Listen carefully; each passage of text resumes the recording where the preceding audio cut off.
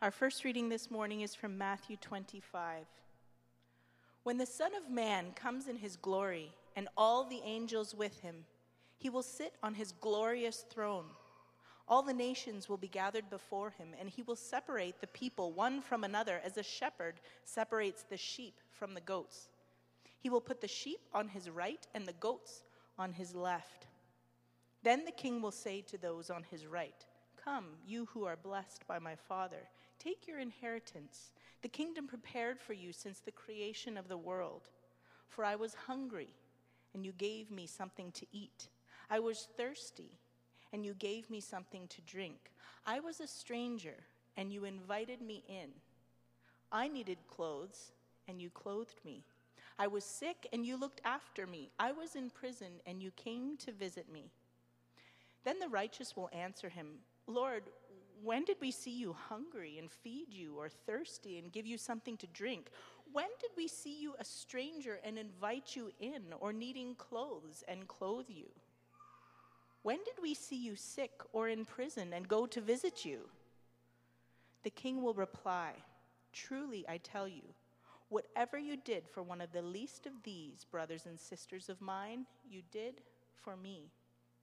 Then he will say to those on his left, "Depart from me, you who are cursed, into the eternal fire prepared for the devil and his angels. For I was hungry, and you gave me nothing to eat. I was thirsty, and you gave me nothing to drink. I was a stranger, and you did not invite me in. I needed clothes, and you did not clothe me. I was sick and in prison, and you did not look after me." They will also answer, "Lord, when did we see you hungry or thirsty, or a stranger, or needing clothes, or sick, or in prison, and did not help you?"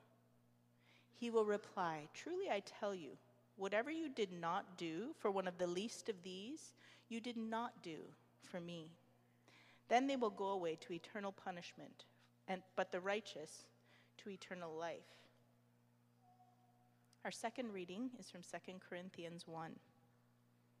Praise be to the God and Father of our Lord Jesus Christ, the Father of compassion and the God of all comfort, who comforts us all in our troubles, so that we can comfort those in any trouble with the comfort we ourselves receive from God. For just as we share abundantly in the sufferings of Christ, so also our comfort abounds through Christ. If we are distressed, it is for your comfort and salvation. If we are comforted, it is for your comfort, which produces in you patient endurance of the same sufferings we suffer. And our hope for you is firm, because we know that just as you share in our sufferings, so also you share in our comfort.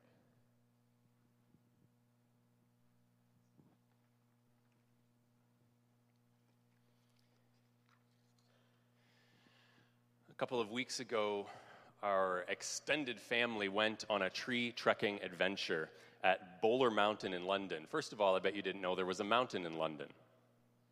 Well, there isn't, but there's a tall hill. And if you've never been tree trekking before, it's a really fun experience. You basically get these harnesses on and you climb up this ladder, and then gradually the courses kind of go higher and higher, and you've got these swinging bridges you got to cross, and there's Jude and there's Sophie on a zip line, and you're kind of whipping from one tree to the next, and it's really great. My parents brought us along, and so there's a picture of me and my parents up there. Like, I'm thinking, not bad. Like, this is what I was thinking. I'm watching them zip from tree to tree, going, they're in their mid-60s. Like, this is pretty darn good here. This is impressive, right? Yeah, that's right. Good job. Good job. But, I mean, my expectations of them were limited because, I mean, again, I thought, they're doing fantastic. And so they went through section 1, and they went through section 2, and then they went through section 3, and it was great. Now, so there was, a fourth section for advanced people. I had basically no expectation that my parents would do this. But my children had gone ahead. And I anticipated that they would have expectations that I would do this. So I said, sure, I'll go and do the advanced course of tree trekking. And my brother came along with me, and so we climbed up this ridiculous rock climbing wall, and we start doing this course, and we're looking at each other like, I don't know how good of an idea this was. And we get to about halfway mark, and we notice that there's a ladder going down. And that is for the people who are just tired of this and realize they cannot go any further. there's this guy on the ground. He's like a guide, and he's this like surfer kind of guy, and he's like, hey man, like you can go down if you want. And my brother's like, yeah, I'm done. And I'm just like, I'm not, I just can't do it. Like I can't let my kids have this one over on me. So we went to the next thing, and it's like you just rope wall, and you're like hanging onto these ropes, and you're just like hanging on for dear life, going back and forth.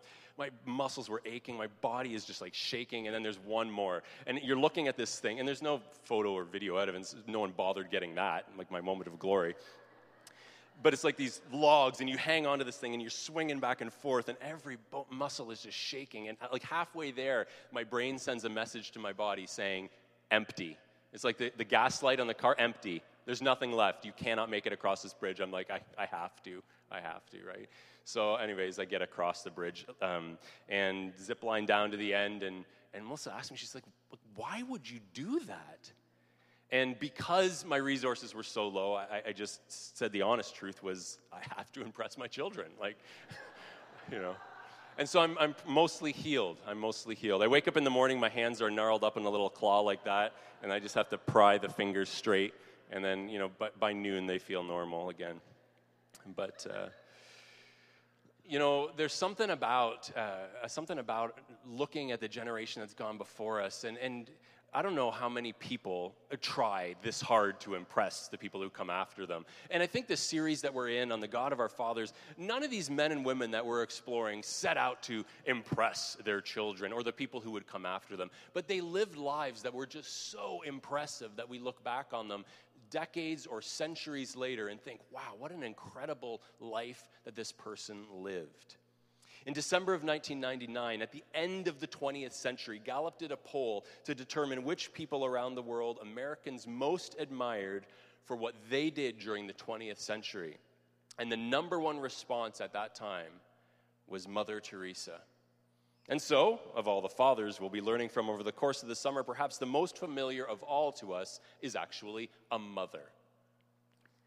Agnes Baiaciu was born in Albania in 1910 to a large and happy family. Rare photo of her in her youth there. By the age of 12, she was convinced that she would be a missionary. And by the age of 18, she had left home to become a nun. Now, I realize that a number of our youth are away this morning, but for anyone in that window of 12 to 18 here this morning, I just want to suggest to you that God can call you to amazing work in his life. Mother Teresa, this icon of faith in the 20th century, by the age of 12 knew that God was calling her to do something significant in the world. And by the age of 18, she had set out on that journey. It's profound. And so God's calling can start young in our lives. Don't expect that you have to wait until you're grown up to listen to the voice of God, because he calls people of all ages. Reflecting back on her life, Mother Teresa once said, "I never doubted even for a second that I've done the right thing." That's profound. Teresa taught at a convent school for nearly 20 years, but was increasingly bothered by the extreme poverty of Calcutta in India. And so she expressed, "I was to leave the convent and help the poor while living among them." This was the calling she began to sense at that stage of her life. It was an order, she said. To fail would have been to break the faith. And so even though she was already serving God, already being faithful, God had something more specific for her to do. And for the next half century, this is exactly what she did. She explained, "By blood, I am Albanian. By citizenship, an Indian. By faith, I am a Catholic nun. As to my calling, I belong to the world. As to my heart, I belong entirely to the heart of Jesus." Well, this morning we're going to explore the ways that Mother Teresa engaged the suffering around her and within her, and how she remained devoted to Jesus through it all.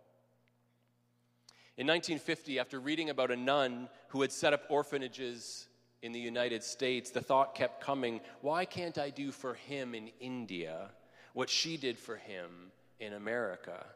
And so Teresa founded the Missionaries of Charity, a Roman Catholic religious congregation which, in her words, would care for the hungry, the naked, the homeless, the crippled, the blind, the lepers, all those people who feel unwanted, unloved, uncared for, people that have become a burden to the society and are shunned by everyone. She once said, "All things being equal, choose the hard thing." And that's exactly what she chose, the hardest of all things. We're taught to aim high, to climb the ladder, to shoot for the stars, but Mother Teresa got down on her hands and knees in the gutters to live among the poorest of the poor.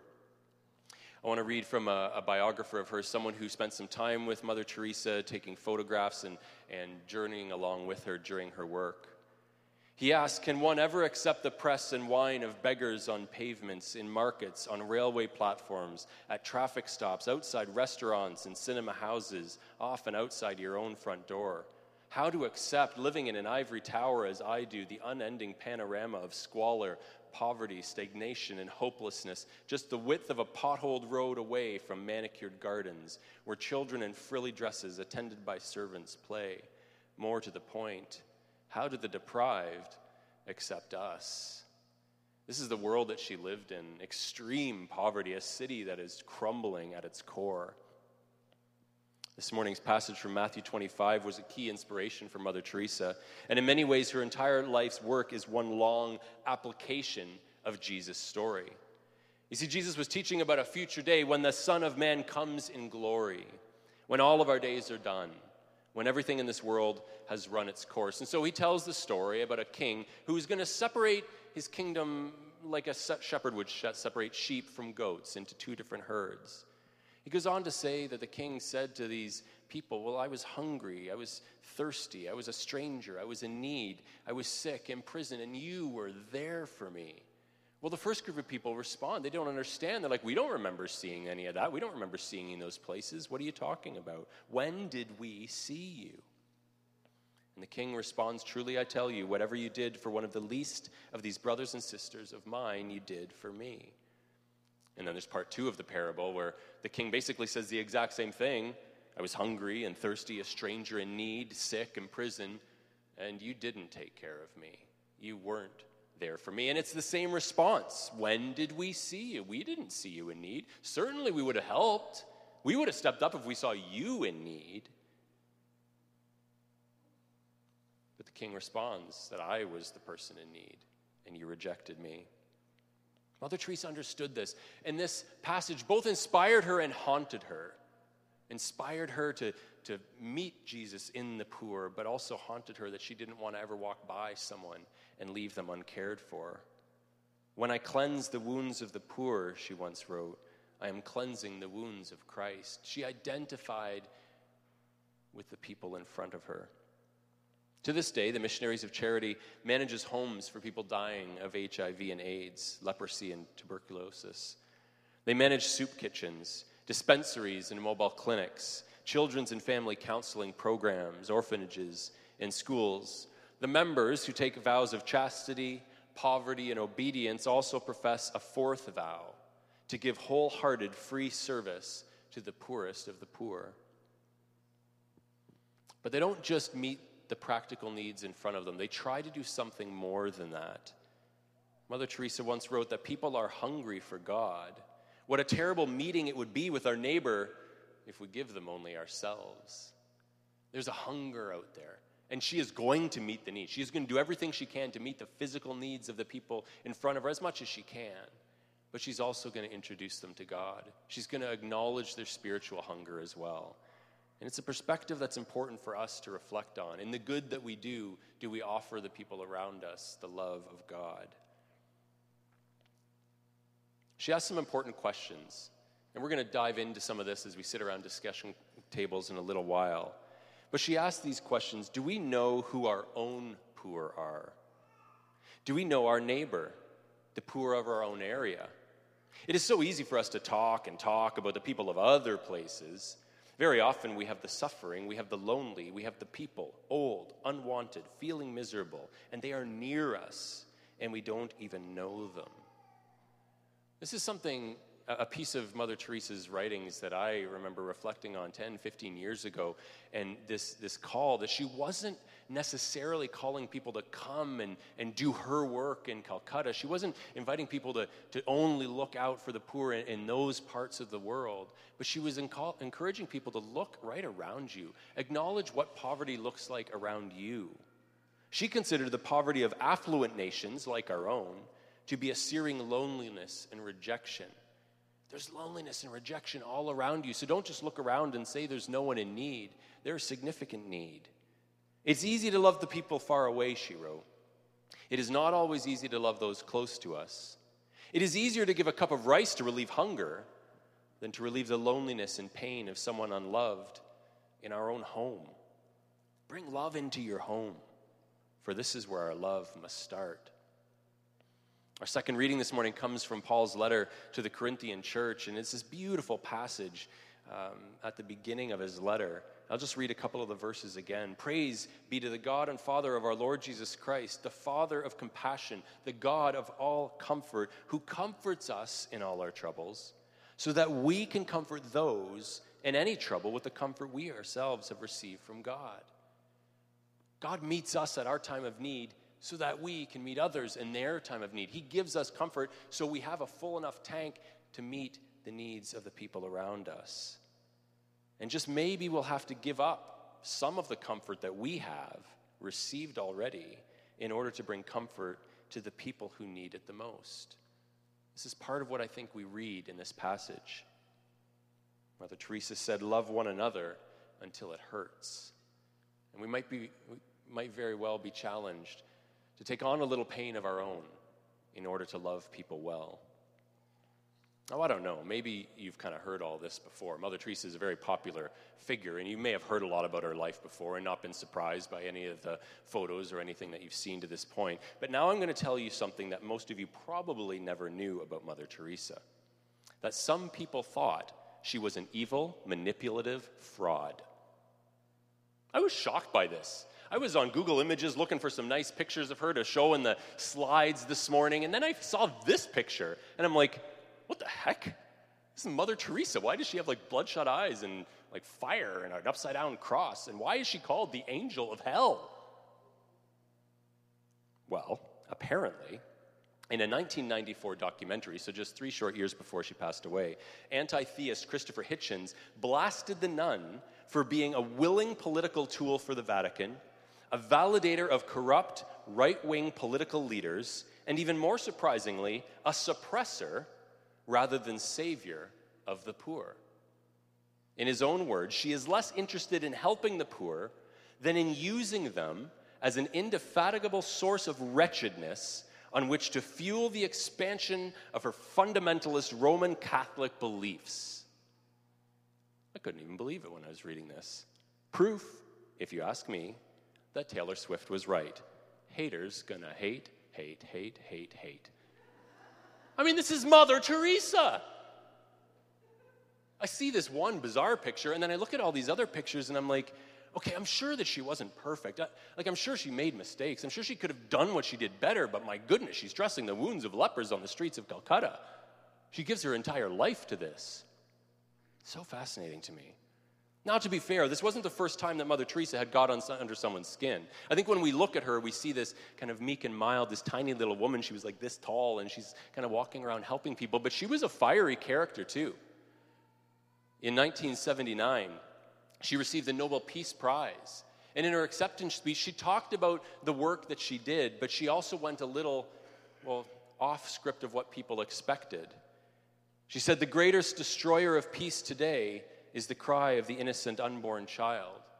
And she spoke strongly of pro-life views and against the practice of abortion, and this riled the crowds against her. And so it's not that she didn't have detractors. It's not that there weren't people who didn't think negatively about her. People thought that she had these, maybe what they might consider political views, that she should have just kept quiet and stick with the poor. And so Teresa was admired by many for her charitable work. She was criticized for the poor conditions in her houses for the dying. And she was both admired and criticized for her opposition to abortion. But any struggling in response to her critics and opponents paled in comparison to the battle that she waged in silence for nearly half a century. Last week, St. Louis Cardinals pitching prospect Daniel Ponce de Leon started his Major League Baseball career by pitching 7 no-hit innings. Now, this is just a great story. I mean, this young guy gets out there, and he's unhittable. His first time pitching in the major leagues. But the thing that makes this story really great is that 14 months ago, he was hit in the head by a line drive. He was carted in the minor league game. He was carted off the field. He had surgery on his brain. He was fighting for his life. Would he even survive, let alone ever be able to play baseball again? Well, I was reading this article, and they're kind of interviewing him, asking about this, and how has this experience changed and shaped you? And at one point in the article, it said that this experience allowed me to become a much better Christian than what I'd been. And I was like, wow. Now, not many people would readily invite a 90-mile-an-hour fastball in the head. And we wouldn't readily invite any of the other things that knock us down in life, the things that hurt us, the things that break us, the things that cause suffering in our lives. But as Daniel reminds us, sometimes these things can actually fuel growth in our life of faith. See, just as Mother Teresa provides us with an example of walking with others in suffering, she also demonstrates the possibility of living with great suffering ourselves. Now I'm going to tell you something else that most of you probably never knew about Mother Teresa.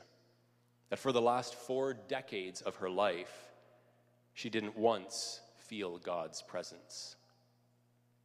Now just rewind with me for a minute to this 12-year-old girl who heard God calling her to a life of missionary service, who at 18 made these vows to become a nun, who 20 years later left that to found this organization because she had called, with a sense of calling that she described it as, I would be breaking my faith if I didn't follow this. This person who had heard from God, who had a deep, intimate relationship with God for the last 40 years of her life, never once felt God's presence. I remember when the news of this broke out, it broke because of the release of a book called Come Be My Light, which is a beautiful book, releasing a number of Mother Teresa's private letters. She had requested that they be destroyed, that they never make it out into public, but the people she corresponded with knew that this was a story that needed to be told. And that maybe even more significant than the work that she had done with the poor, the story of how she dealt with the suffering of not feeling God's presence in her life needed to be told. I remember seeing the headlines in the newspaper in the grocery store, "I have no faith," in big, bold letters right across the paper. And then this story, it was a scandal, right? The newsmakers were like, this is perfect. This sweet little nun finally breaks. She finally admits that she doesn't even have any faith. That's what the story was. That was the narrative that was out there for at least a very brief time. But my reaction when I read it was, this is beautiful. Because another thing that's part of the long Christian tradition is something known as the dark night of the soul, the darkness of God's absence. It's something that many of God's fiercest followers have experienced in their lives. And it wasn't I didn't read this article as a compromise or she was hypocritical. I read this story of her not hearing from God as a beautiful story of someone's faithfulness in the midst of deep, deep struggling. Even though her life, in many ways, was one long-lived prayer, she had a need to withdraw, to be alone with God. It was an important part of her during her work with the poor. And these biographers, as they tell the story, they talk about how much time she would spend in prayer. And looking back on that and thinking that for all of those years, she was spending this time with God in prayer, and she was the only one doing the talking, and that she never felt the presence of God. It's pretty profound to reflect on. Very soon after she started her work in Calcutta, she found there was a terrible darkness within her. Those times of prayer were empty, dead even. In this book, revealing some of her private letters, she writes in one of her entries, "In the darkness, Lord my God, who am I that you should forsake me, the child of your love, and now become as the most hated one? The one you have thrown away as unwanted, unloved. I call, I cling, I want, and there is no one to answer, no one whom I can cling. No one. Alone. The darkness is so dark, and I am alone, unwanted, forsaken. The loneliness of the heart that wants love is unbearable. Where is my faith? Even deep down, right in, there is nothing but emptiness and darkness. My God, how painful is this unknown pain. It pains without ceasing. I have no faith. Later on in this entry, she writes, I am told God loves me, and yet the reality of darkness and coldness and emptiness is so great that nothing touches my soul. Wow. Well, over time, she came to love even the darkness because she learned to believe that it was a very small part of Jesus' pain and darkness on earth. I want to read a little section from a chapter in Peter Enns' book, The Sin of Certainty. He says, suffering is not a sign that something is wrong with us and has to be corrected. Suffering is a key component of what identifies us as children of God. Here's one of my favorite thoughts in all of Paul's letters. I want to know Christ and the power of his resurrection and the sharing of his sufferings by becoming like him in his death, if somehow I may attain the resurrection from the dead. Knowing Christ for Paul means not only experiencing the power of his resurrection, the triumphs and spiritual highs of the life of faith, it also means necessarily experiencing the dark times of the life of faith, the sharing of Christ's sufferings, participating in them, so to speak. Suffering has some positive role to play in the life of faith, even if we can't grasp it well enough to understand it.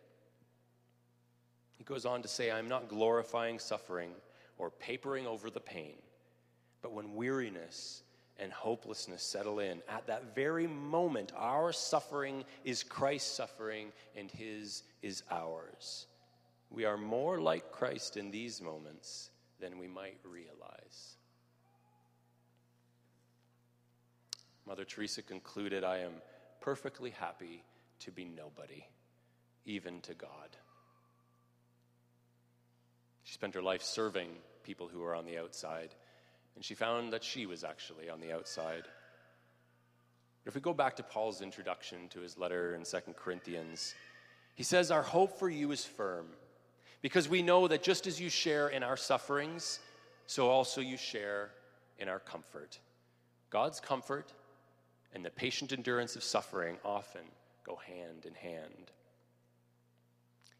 Well, Mother Teresa died on September 5th, 1997, the day before Princess Diana's funeral. You may remember that. I remember sitting in our apartment watching this funeral procession, and along with most of the world, it seemed. And I remember thinking at the time that I bet no one will watch Mother Teresa's funeral. Maybe they won't even televise it. I mean, Princess Diana, sure, she did some good things in the world, but Mother Teresa, this life of service, and it was overshadowed by this royal funeral. She did receive a state funeral from the Indian government in gratitude for her service to the poor of all religions in her country. And at the time of her death, there were over 600 different missions operated by more than 4,300 people in 123 countries around the world. She wrote at one point, if I ever become a saint, I will surely be one of darkness. I will continually be absent from heaven to light the light of those in darkness on earth. It's a beautiful image. Mother Teresa did become a saint in 2016, and so although all of us who were alive when she was alive will probably continue to refer to her as Mother Teresa, perhaps future generations will look back on this father of the faith as Saint Teresa of Calcutta. Well, my hope this morning is that by reflecting on her life and legacy, we would be open in our own place and in our own time to what she was open to, coming alongside the suffering of others and enduring our own suffering with a quiet trust in God's faithfulness. I'd like to invite you to stand.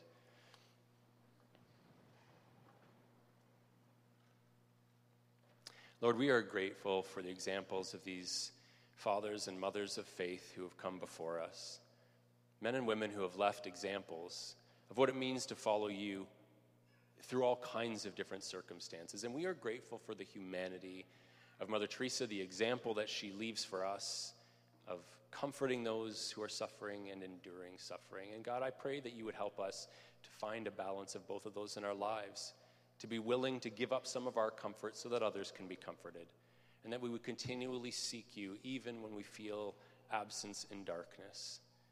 We invite you to speak into our lives, to call us to great things in this world. And we ask that you be with us as we gather around tables and discuss this woman's life and what her example means for us today. With thanksgiving, in Christ's name we pray. Amen. And so I would invite you to make your way through the lobby and into the gym for some discussion. You'll notice things look a little different in there. Apparently there's a big Hawaiian barbecue happening this afternoon. So we're going to enjoy our time for discussion until 11 o'clock. If you would prefer to linger in here for a few minutes, feel free to do so in the first couple of pews here. We'll formally wrap up our time together this morning at 11. Thank you.